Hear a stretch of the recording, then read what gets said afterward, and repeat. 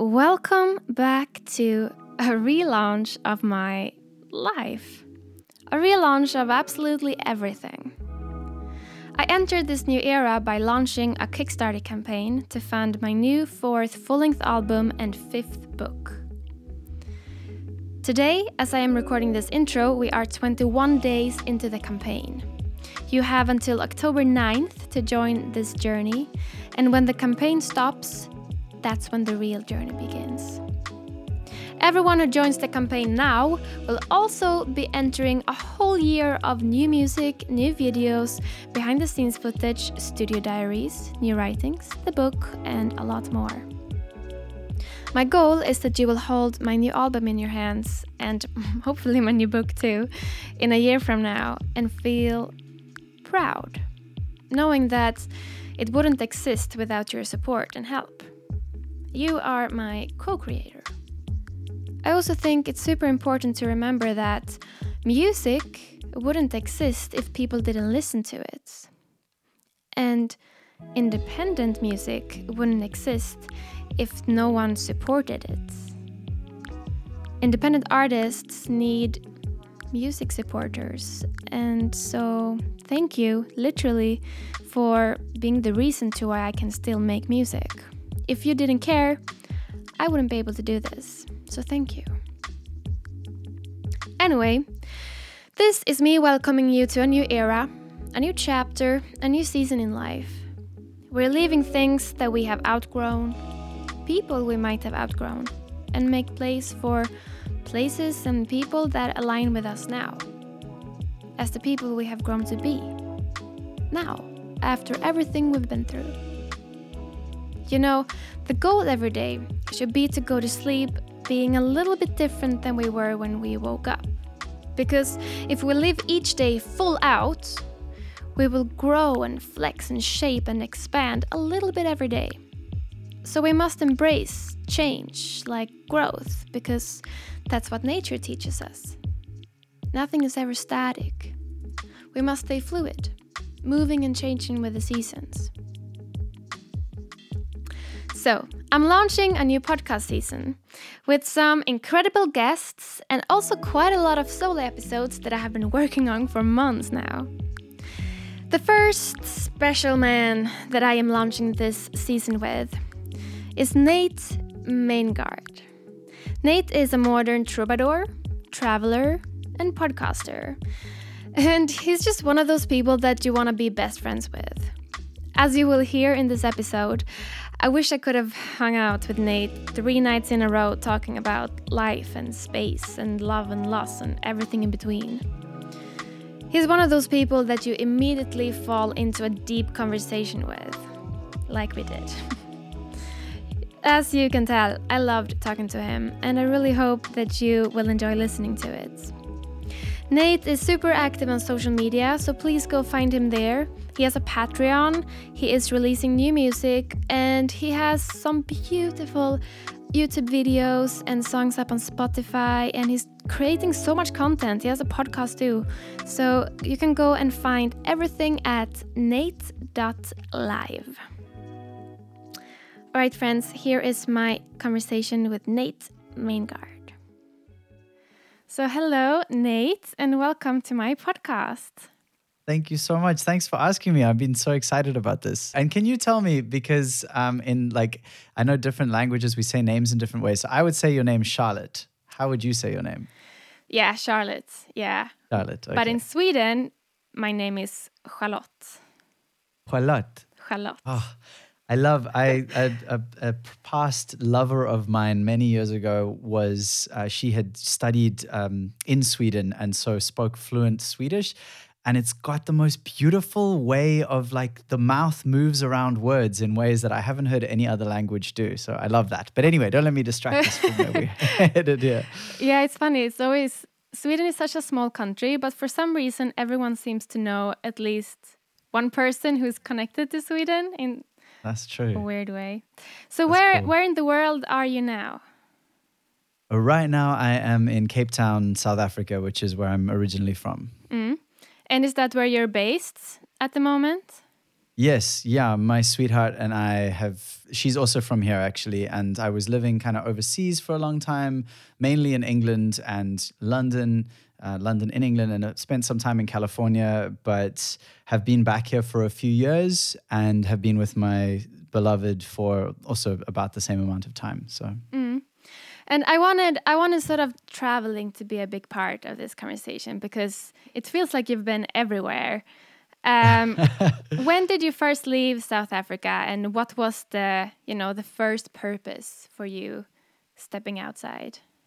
Yeah, I've always wanted to travel. My dad he traveled extensively in the sort of 70s when, I think that time, I think he had the golden age of travel. He tells stories about going to waves. I mean, I'm a surfer, he's a surfer. So I grew up in Cape Town, but surfing a lot. And so that kind of drove a lot of my passion and interests. And so my dad would go to like Morocco and he surfed waves that they have surf schools and they're sit towns and they're very popular. And he said he surfed some of those places for 3 months with like one or two other people there. And it's like those kind of stories. I mean, he did the craziest things that I haven't done but would love to do. He traveled cross country from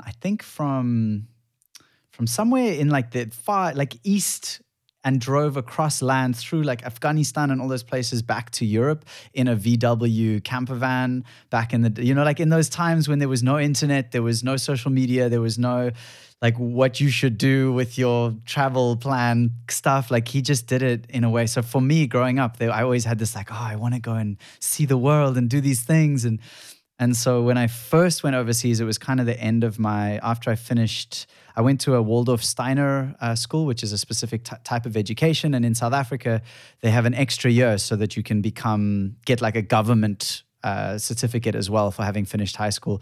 And so I only finished high school when I was 19. And so when the next year I had a cousin who'd been visiting from England and she was like, hey, if you want to come hang out with us, you're welcome. I was like, this is it. I'm going on my adventures. And so that was my first, that was like the first thing that really got me out there. But I knew I wanted to go since forever, like just my whole life I can remember wanting to travel. I still want to travel in that way, actually. I have done a bit of it, but like that kind of free-flowing adventuring is something I definitely want more of in my life. And when did music start coming into, like, did you start traveling and then you found music as a way to keep traveling? Or was it the other way around, that you were already playing music, and when did that come in? Music. So again, my father and my family is very musical. So he was a lifelong musician, and then also he is a guitar maker. And so I grew up around a lot of music, and I think that's important. But what's most important is that I fell in love with lyrics like at a very young age. I mean, the example I always give, because it's the earliest one I can remember, is listening to a song by Cat Stevens, one of his songs, Sad Lisa, and he sings these lines in it. He says, her eyes like windows, trickling rain upon her pain, getting deeper. And I remember being tiny, like I was the height of the countertop that the speaker was sitting on. So I can't have been more than like 8. And I remember thinking he's talking about her pain that she's feeling, but also the window pane, and her tears are also the rain, and her eyes are also like the whole thing. And I was like, my little mind just completely exploded. And then that was it. I fell in love with, and I've basically started learning all the lyrics to all the songs I could. So I've always loved lyrics. I've always loved music. I started playing guitar when I was about 14, but it was always as a way to be able to sing and have words, and started writing songs and poems and all those kind of things. And so, but I didn't think I could do it as a profession. I never thought, I avoided it as a profession until I was actually 28 is when I really committed to it. So I went through a huge like exploration of self and self-destruction and sex and drugs and booze and women, the whole thing. And trying to fill the hole in myself and trying to fit into a world that I felt very uncomfortable in. And I had some very profound experiences. Actually, the first time I visited California, and around that period, it was 2010. And I just kind of had this big wake up in 2011 where I realized like I could either spend my whole life dreaming about playing music as a profession, or I can just do it. I can just get on it and make it happen. And Yeah, so it kind of came out of desperation in a way, but I didn't play music. I mean, I played shows from the age of about 16 and I was writing songs, but I just did not think. And I actually saw a psychic in California again, and this is when I was there in 2010. And she said, if you move back to South Africa and you start playing music professionally, you can make a career out of it. Like you can make money out of it. And I said, I remember she'd never heard my music. She knew that I played because I told her, but she didn't know anything that I sounded like, anything. And I was like, this woman is batshit crazy. Like there's no way that this is, can I swear? I just realized I didn't ask you that. Go for okay, it. cool. Sweet. And she told me that and I was like, this is crazy. There's no, how could I ever make enough money to survive off just music? Like, what is that? That's crazy. And then I kind of forgot about it and went back to South Africa and was working in a health food, like superfoods, like raw chocolate and maca and all these things. I was working for some friends of mine. And I had like my dream job other than playing music. I was working for a company that was doing really good things in the world. I was surrounded by people I loved. It was like, I feel like I'm doing good for the world. And I was so down and depressed and just not enjoying myself. And I had this moment of I went into a meeting one morning with them to decide like what the next few months would look like. And I looked at them and they were good friends of mine, but it was also their company I was working. It was like a business. But I looked at them, I was like, guys, I can't do this. Like I need to go. I've got to quit. I'm sorry. I love you and thank you, but I got to go play music. And they looked at each other. I'll never forget. They looked at each other and I was like, they kind of knew already. They were like, oh shit. So then I started, and within 4 months, I was making more money playing music than I'd done just about anything else. And I was working hard, like hard, and I couldn't sustain actually that kind of level that I was working at. But I was doing it, and I've been basically not full time since then, but fully committed since then. So. That's an amazing story. Wow.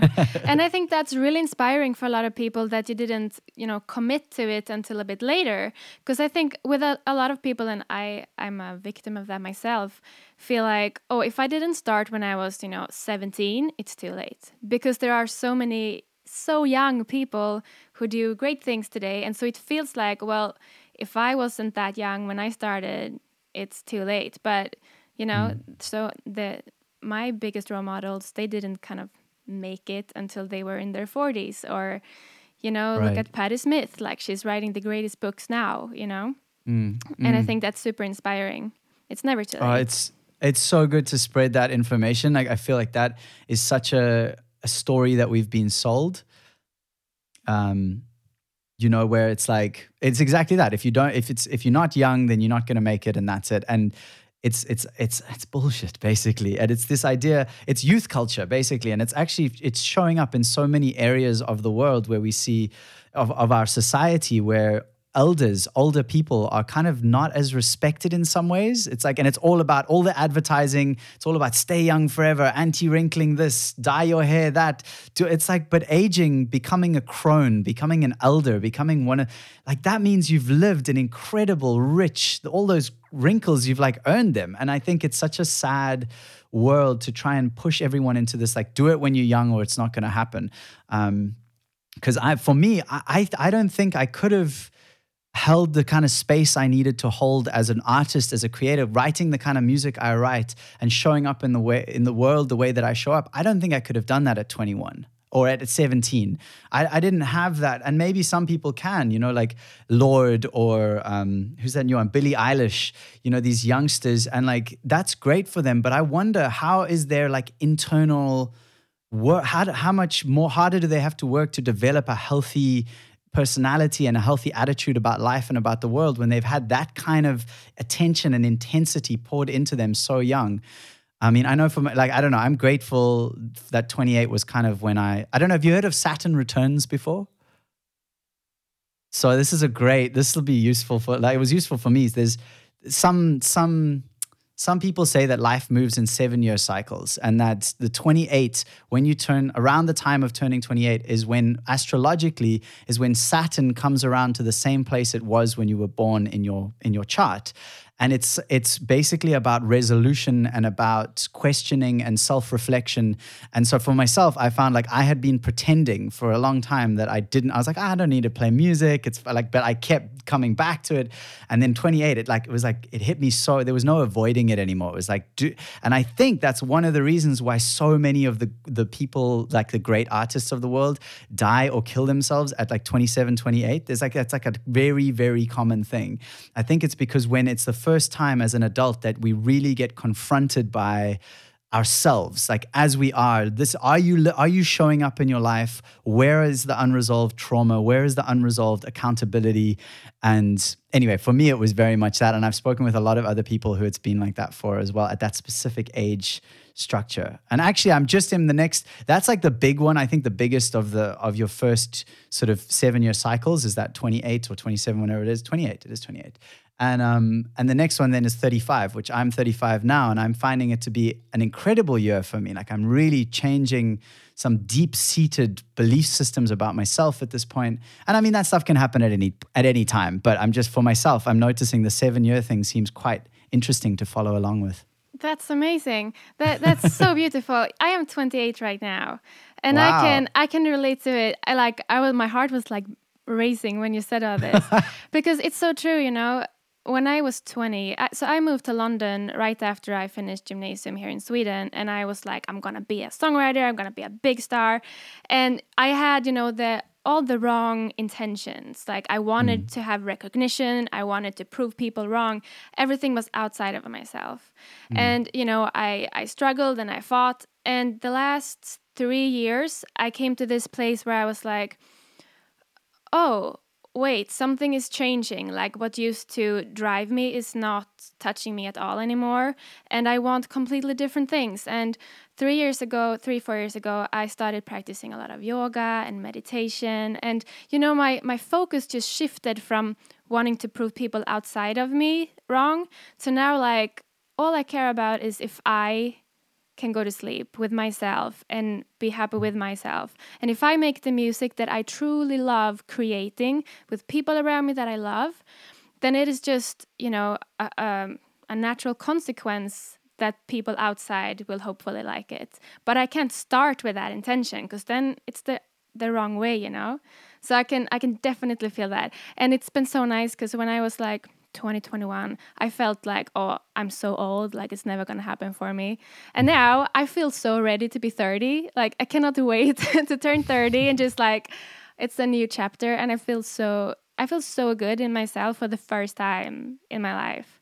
So I love Wow. that. I love that idea. I'm so happy you told me that story. I feel very emotional listening to that story. I've got tears in my eyes. It's so nice. Because I feel like you kind of are doing now what so basically when I was 28, I was like, I'm going to play music, but I also didn't realize that what I was also doing, because it was honest and it was real and it was what I wanted to do, but I also used it at that time as a way to like prove to the world, look, I'm okay, I'm enough, I'm cool, like love me, I'm worthy, all that stuff. And it's only really in this next cycle, like in the last year, just really this year is where things have really started to shift, but I've been re-looking at it all for a while. But really like exactly that, really committing to my morning practice, like having a daily practice that is about me. And everything you just said, I could have said exactly the same thing and been honest, really like telling the truth, you know, like but I'm so glad to hear that you're on that now, because I think that's why life is cyclical. Everything moves in circles. Whatever we don't look at just keeps rising again and again and again. And so all in its own time. Actually, one of my favorite songs called Always Wondering, it has a line in it that says, seek and you shall find, life happens in its own time.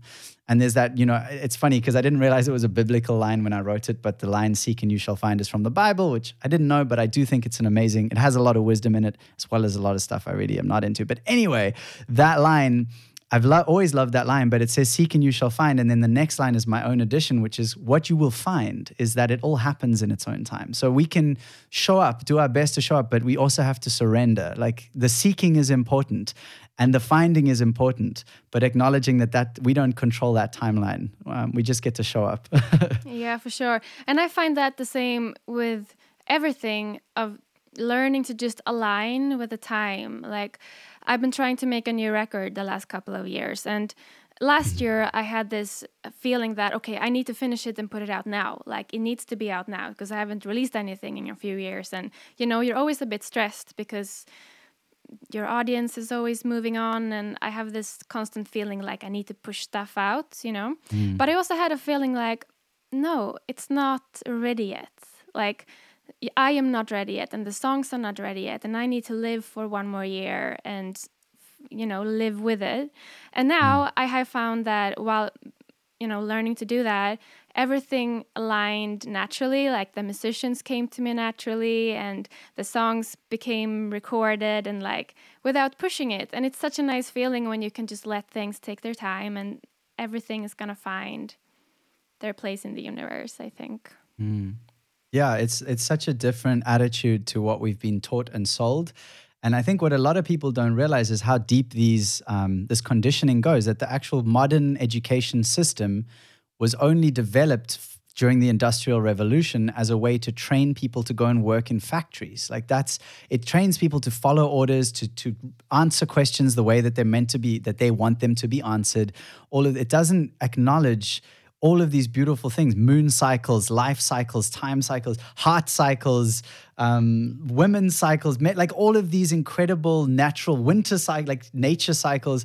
The whole of nature, the whole of the universe operates in cycles. Even the fact that the earth rotates around the sun, it's cyclical. It's like, and yet we live this thing where it's meant to be like, no, it's just one thing after another, and you take the next action and everything gets done. And it's so intense. Like, I'm really trying to that's, I think, why for me, my morning practice is so important and also so challenging, is because there's no like end result in a way. Like, it's like no one's going to give me an award for meditating in the morning, but I'm the one who gets to, but it is like, the more I go into myself, the more I have to offer out to anyone else, and the more that flow can happen. So I feel like that's what I hear from you, which is a nice reminder for me as well. Yeah, and it's also one of those things, I think you need to learn that you're not gonna go through 3 months of practicing meditation and then you're there. You have to take it on as a lifelong journey rather than an intense project,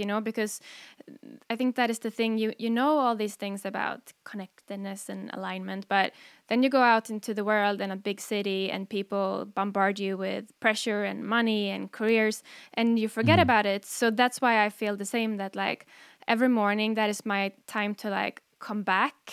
Okay, this is what it's about. And then you go out and you forget about it, and then you have to come back, Exactly. It's a daily thing, I think. Yeah, I totally agree. I think have you heard of Vipassana meditation? Yeah.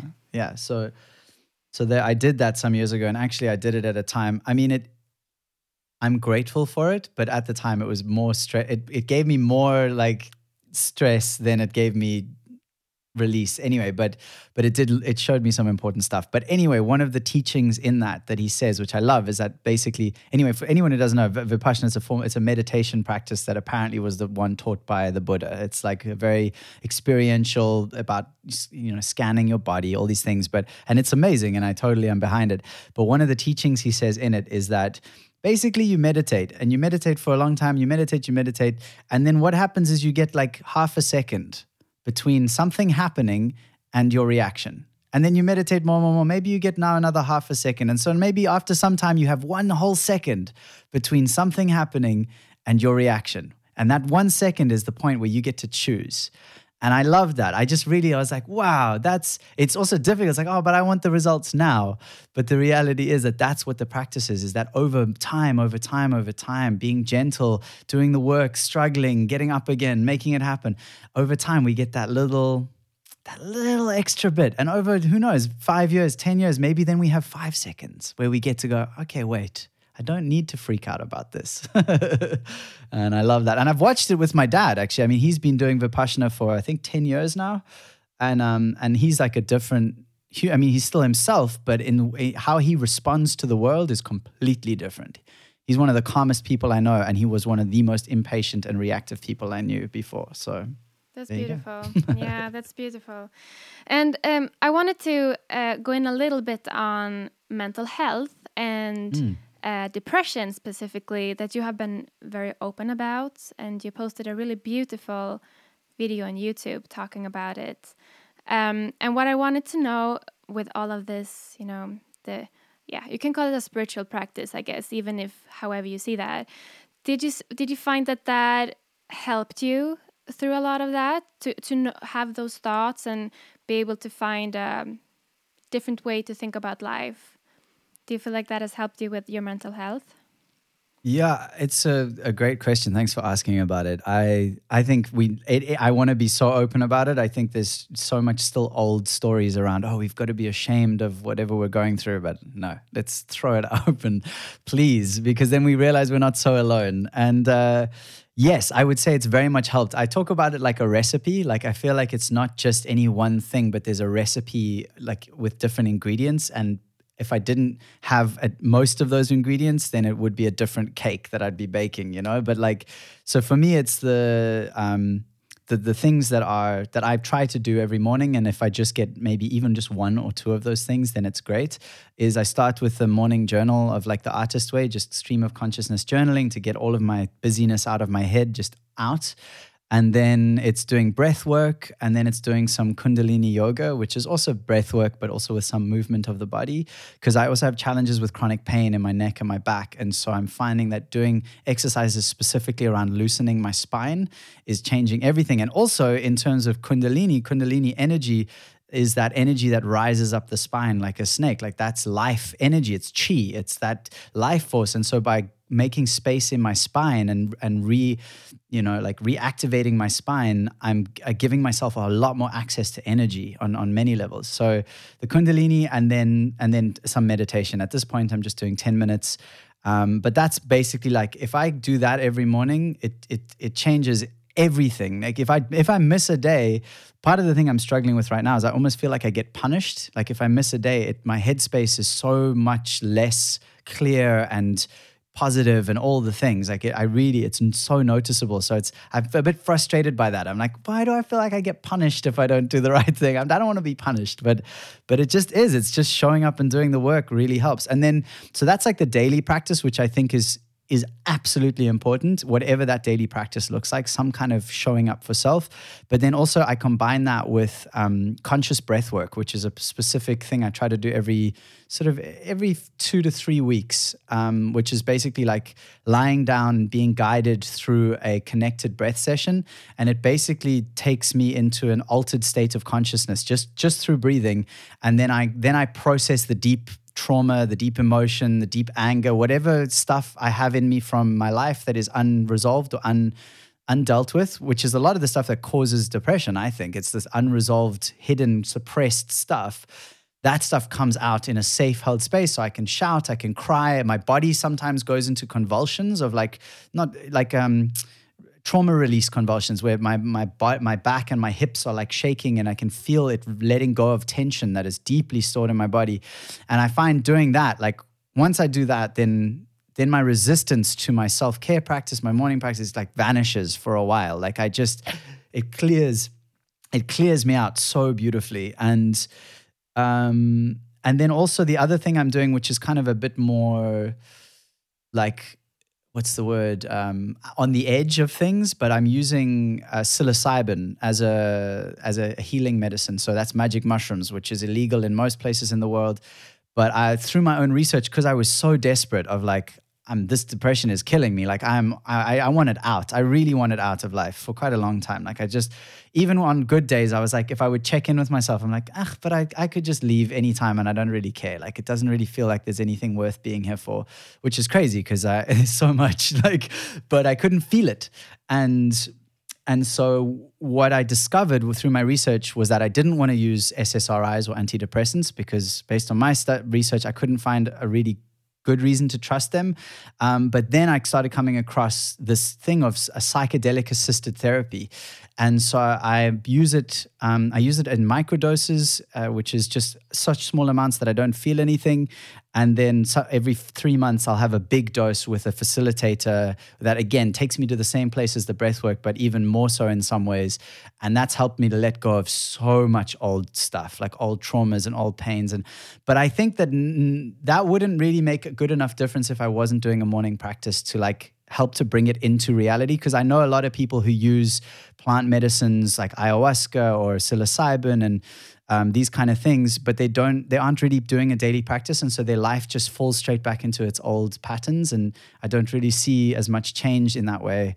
But yeah, it's I'm a bit nervous talking about it because it is still, by many people, it's considered so crazy and dangerous and illegal. But if anyone's really interested and at least open to changing their mind about it, I would recommend Michael Pollan's new book, which is How to Change Your Mind, The New Science of Psychedelics. And he's considered one of the 100 most influential people in the world by Time magazine. He's written incredible books that have helped a lot of people. And his most recent one is literally about how useful this can be if it's used safely and correctly and responsibly. Anyway, so thank you. That was a long story. No, that's great. That's perfect. And I think that is really important because I think there's still the stigma that any kinds of drugs, even if it's plant-based drugs, people still think that it's all for partying. And, 90% is medicine to take care of yourself. And then obviously people misuse it in different ways. But you have to accept sooner or later that we have to use whatever we can get on this planet, I think, to make ourselves better. And there's that. Sorry, go ahead. No, go ahead. Well, just the idea of drugs are bad is when we're talking about things like psilocybin, I agree that things like cocaine and heroin, not a great idea.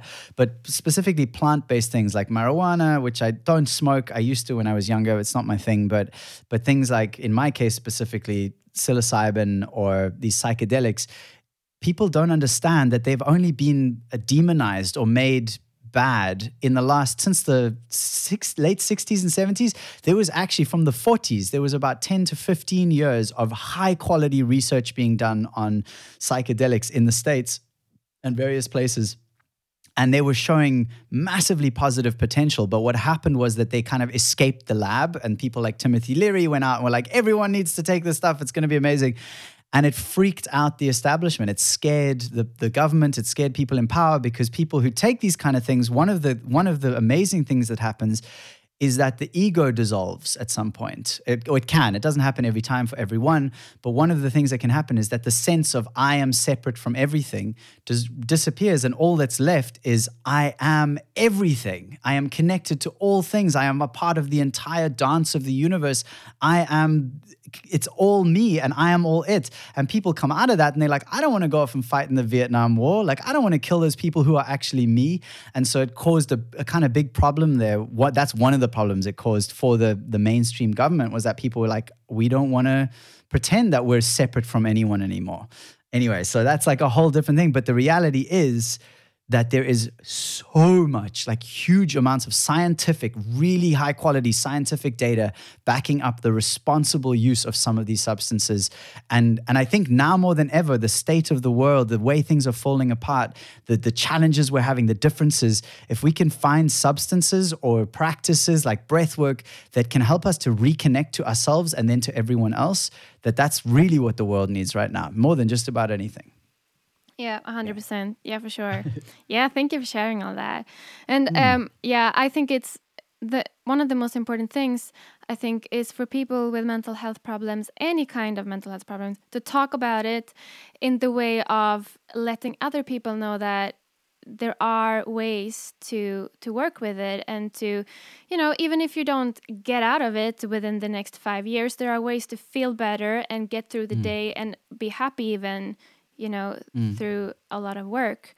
And I think that the saddest thing is I've met people who are so hopeless, who have no hope left, that there's nothing I can do about this. This is just how it's going to be for me. And that's why I love talking to people who, you're so out there, and you're driving yourself to learn new things and experiment, and you're so eager to make yourself better. And I think that is so important for people to hear that, okay, if he did it, I can do it too. That it's never hopeless. There's always something you can do. And there are people who have felt exactly what you feel, and who are there to show you the way, kind of. Yeah, and it's not like I'm at the end. It's, I just came out of last week was really hard. Like I stopped doing my practice for a few days. My headspace was really low. Like everything felt like it had fallen apart again. But it's just slowly, slowly building that resilience to be able to then, when I feel like I have enough energy, wake up and do the practice. Like as soon as that happens, just get back on it and then go, oh my gosh, here I am again and I feel good and I'm having a good time. So I don't have to attach myself to like, oh, now I'm depressed and it's never going to leave. And like that whole story, because the story itself keeps me trapped in the story, and so if I can start to change that dialogue in my head, then over time, but it is a process and it does take time. And all I would ask for anyone listening is to just be kind as you have the capacity to be that kind to yourself. Like just imagine that there's someone who you absolutely love and respect and admire and think are amazing. Imagine they're having a really shitty time and they might be having a really shitty time for a while. How would you want to talk to them? Like what would be the way you would want to support them and love them? And then just do that to yourself. If you can, like just in the best way possible, acknowledging that it might not be much. Like if you could just make your bed in the morning, fantastic. Well done. One of my songs I wrote last year is called When the Colors Fade. And it was my attempt to describe kind of what it feels like when the depression's on me, because I've had a lot of people say to me, and I'm sure lots of people with mental health challenges have had this, where well-meaning people are like, oh, you just need to go and exercise more. You just need to eat some good food. You just need to go out in the sunshine or just, do something that makes you happy. And I'm like, I know all of that and it doesn't help. And so I tried to write a song that was kind of like, my idea was that imagine if you woke up and the world was black and white, like everything you saw was just grayscale. And then imagine that someone comes up and says, oh, you know what you just need is you need some more red in your life. And you're like, dude, I know, but it's all black and white. And so that was what the song was about. And it was so it is a sad song. It's a kind of a dark song, but it's also hopeful and uplifting because again, it lets people know, hey, it's like I know where that's at. I know what that feels like. And maybe you feel less alone listening to this one. That's beautiful. That's a great tips about treating yourself like you think you would treat someone you look up to. I love that. I'm going to bring that with me. Yay. Yeah, before I'm trying to keep those conversations kind of under around 40, so we're getting closer to the ending, but there's so much I want to talk to you about. I could go on for like 3 hours.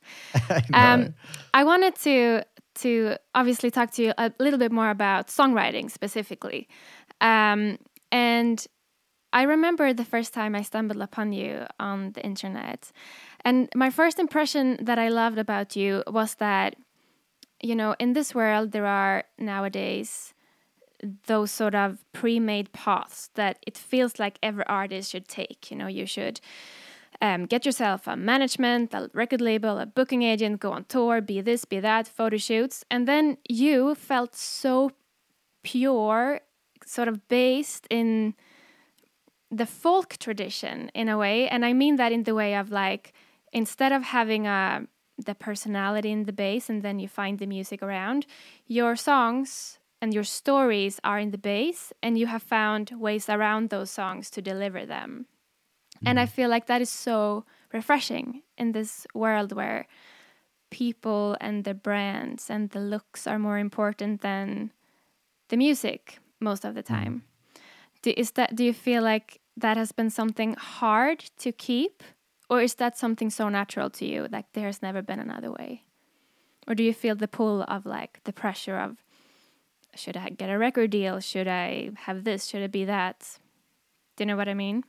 Mm-hmm. Yeah, I think I know what you mean. It's so part of, I'm going to try and tell it as short as I can, but it's also connected to everything else. So my music and how I show up in the world are so connected to me as an individual, as a person, as Nathan, as Nate, as this guy, because I grew up always very sensitive, very curious, very questioning, wanting to understand the deeper stories, wanting to be vulnerable, wanting to be open. And I was battered by the world because of that. In school, I was bullied. I was treated like I was a fool for wanting to be real and connected. Like it was just like, no, you just need to toe the line. You need to play rugby, play some sports, get good marks, and all will be well. And I was like, no, but I feel this. So I feel so much. I feel stuff. And so I tried for a really long time to fit into that mold. And that's why I became a player. Like I remember one of my best friends when I was about 18, like one of my, really, I absolute best friends in the world. And we were joking around the one day and she's like, you're such a player, Nathan. And I was like, that's funny. That's such a funny joke. She's like, what do you mean? You're such a player. And I was like, I couldn't believe that but then that didn't stop me. Like I literally tried to use hooking up with women and going out and partying and being that guy as a way to fit into what I thought was expected of me as a man, as a person, as someone in the world, because that was the example, right? I mean, if you listen to most pop music, if you watch music videos, if you look at advertising, it's all sexualized. It's all about who can get the most sex, who can be the hottest person, who can have the most money, all these kind of things. And it was destroying me. So for whatever reason, I'm one of the lucky people who just can't pretend.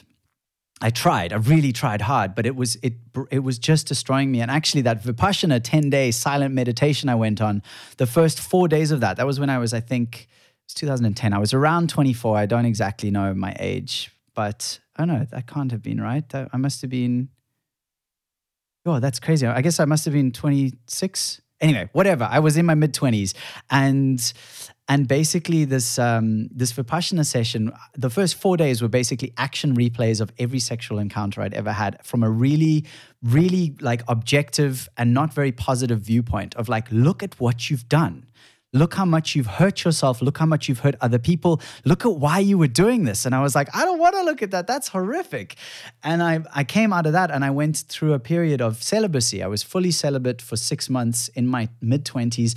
And I didn't actually have sex with anyone for 3.5 years. And I did that because I knew that something had to change. And so through that whole process, I made a decision at somewhere in my mid-20s of like, I am just going to show up as honestly and courageously as I know how. And I'm just going to be vulnerable and I'm going to try my best to be real. Like I can't pretend. And actually, I've recently started calling it a truth speaker. And I don't know if anyone else has come up with that term, but I've been trying to describe like, what is it that I feel is in my core of my being? And it is to speak the truth and not to say that I'm right, because I might be wrong. My truth at this point could be entirely wrong and I'm open to change, but I'm just doing my best to speak my truth as I know it. And so my music, my songs, they've always come out of that place, even when I was pretending to be something else. Like they've always come from that well of curiosity and truth speaking and questioning and openness. And so what I realize is that I can't pretend that I can do that kind of job. I can't be a musician on the road touring 200 days of the year, just going from place to place to place, being all about the next record, the next money, make the money for the record label so I can pay back the loan that they gave me and be running this whole intense business in that way. Saying that, I do think branding is fantastic. I think branding at its core, when it's honest, is really just who are you, what is your story, and who connects with that story, and how do you serve them? Like, I think branding, that's what it should be at its core. So I'm actually working more on getting clearer on those areas for myself now and trying to define some of that. Because even you, I feel like you almost have a better sense of what I'm offering than I sometimes do. When you speak, I'm like, damn, that sounds amazing. and I'm trying to get that clear on it. So yeah, I don't think it's negative to have a record label or to have all those things in place if you want to. But if you can do it from a sincere, authentic place where it's about the truth and like, what is the truth to you, and not about an image or about projecting out into the world to make yourself feel better about yourself, or like all of those things, which I've done. So I'm not judging. If anyone's in that place right now, I feel you. Like, I'm still there on a lot of my days. Like, why doesn't anybody love me? Like, what can I do to make them love me more? But I've just learned enough at this point to know that truth speaking and being real, being authentic and just diving into the meat and the juice and the ripeness of life, and then sharing that with people, that's the most important thing I can do, even if I don't exactly understand how I'm going to have like a lifelong career out of it. Yeah, that's beautiful. Yeah, that's going to be my next cycle mission, 7-year cycle mission, to embrace my path more, because that's what I'm struggling with the most. I feel with, doing like an independent career, and I love everything I'm doing and I'm so proud of it. But I still have in my back head like, oh, why didn't I get a record deal? Why didn't I get a publishing deal? Why are other people on big stages while I am here? And instead I could just embrace everything that I do have and did get and, did create and love it and build that on that path. But I'm still sort of trying to be the other path, even though that's not my path. And so my challenge right now is to just be proud of my own path and see it as a unique direction. And so it's really inspiring to see people like you who are so, it feels like you're so sure about what you are doing, and that gives a lot of comfort to other people around to see, okay, there is not just one ideal way to do something. It's your way to do something. Yeah. Thank you so much. Yeah, thank you. That's a beautiful reflection, and I wish that for all of us, really, that we can be liberated and know that we have a choice and that we can choose sincerity, and that there are people out there who want that. Like that they wanted enough to give us money as an exchange, saying thank you. So I've literally had people say to me, thank you for the opportunity to be your patron. Like, thank you for letting me support you. Like, I'm so glad I can do this. I'm like, well, that's great. Then we're doing the right thing. That's the dream. Yeah. Okay. So before you can tell everyone where they can find you and where they can connect with you, I try to end every episode with leaving the listeners with one comforting thought or inspiring quote, or just something that they can take with them through their days to, okay, Nate told me this and I'm going to think about this now. What would that be? Okay. Well, if I would share a quote, I thought this was a quote by either George Orwell or Aldous Huxley, but I've since researched it and there's actually no confirmation of exactly who said it, but it has been one of the things that's given me a lot of peace and like hope and comforting when I get lost and confused on my way. And the line is, in times of universal deceit, telling the truth is a revolutionary act. And so for myself, I think that when I think I'm not doing enough, or when I wonder if there's any point or any of those things, I'm like, the fact that I'm just doing my best to tell the truth in a time of, I think, a lot of deceit in the world right now, that is the revolution. And so that gives me comfort, and maybe it'll give your lovely listeners some comfort too. Yeah, that's beautiful. Thank you for that. So where can people go and connect with you, find you, share your Patreon, of course? So the easiest is really just to go to nate.live, nate.live, and that kind of has links to all the other places, to my videos, to my music on Apple Music and Spotify, and my live streaming. I do a lot. I live stream several times a week, which is super fun, and like probably the best way to get to know me and share good vibes. Definitely live streams. And then, yeah, I've also got a link to my podcast. It's kind of all nate.live. You'll find it all there. Perfect. And I will have all those links in the description under the podcast on SoundCloud and on my website. So I will link that down. Yay. Perfect. Thank you so much for taking the time to talk to me, Nate. Thank you so much, Charlotte. I really appreciate it. This has been amazing. And there you have it. I really, truly hope that you enjoyed listening to this as much as I enjoyed doing it. Thank you for listening, and welcome to this new season of the podcast. I am so excited to finally start rolling everything out. You know, I have spent 3 years just creating, just being in my little bubble, reading, learning, growing, at least trying to grow, changing, and it feels so good to now open the door and finally start rolling things out. I will, of course, keep you updated with all the new music that will come out from me the next year. For a whole year, I'm gonna release music. And yes, stay updated with the next episode too. I assume that you're listening on either SoundCloud, YouTube, or maybe Apple Podcasts. No matter where you're listening, it would mean the world if you enjoy this and you like the idea of me podcasting.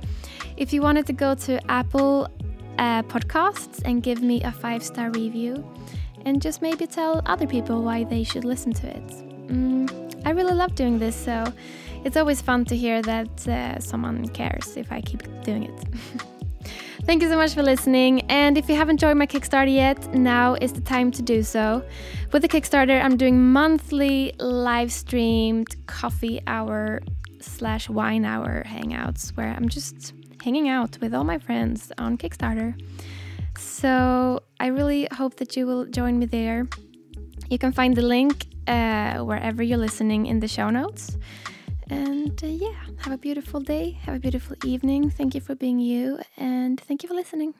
I love you. Bye.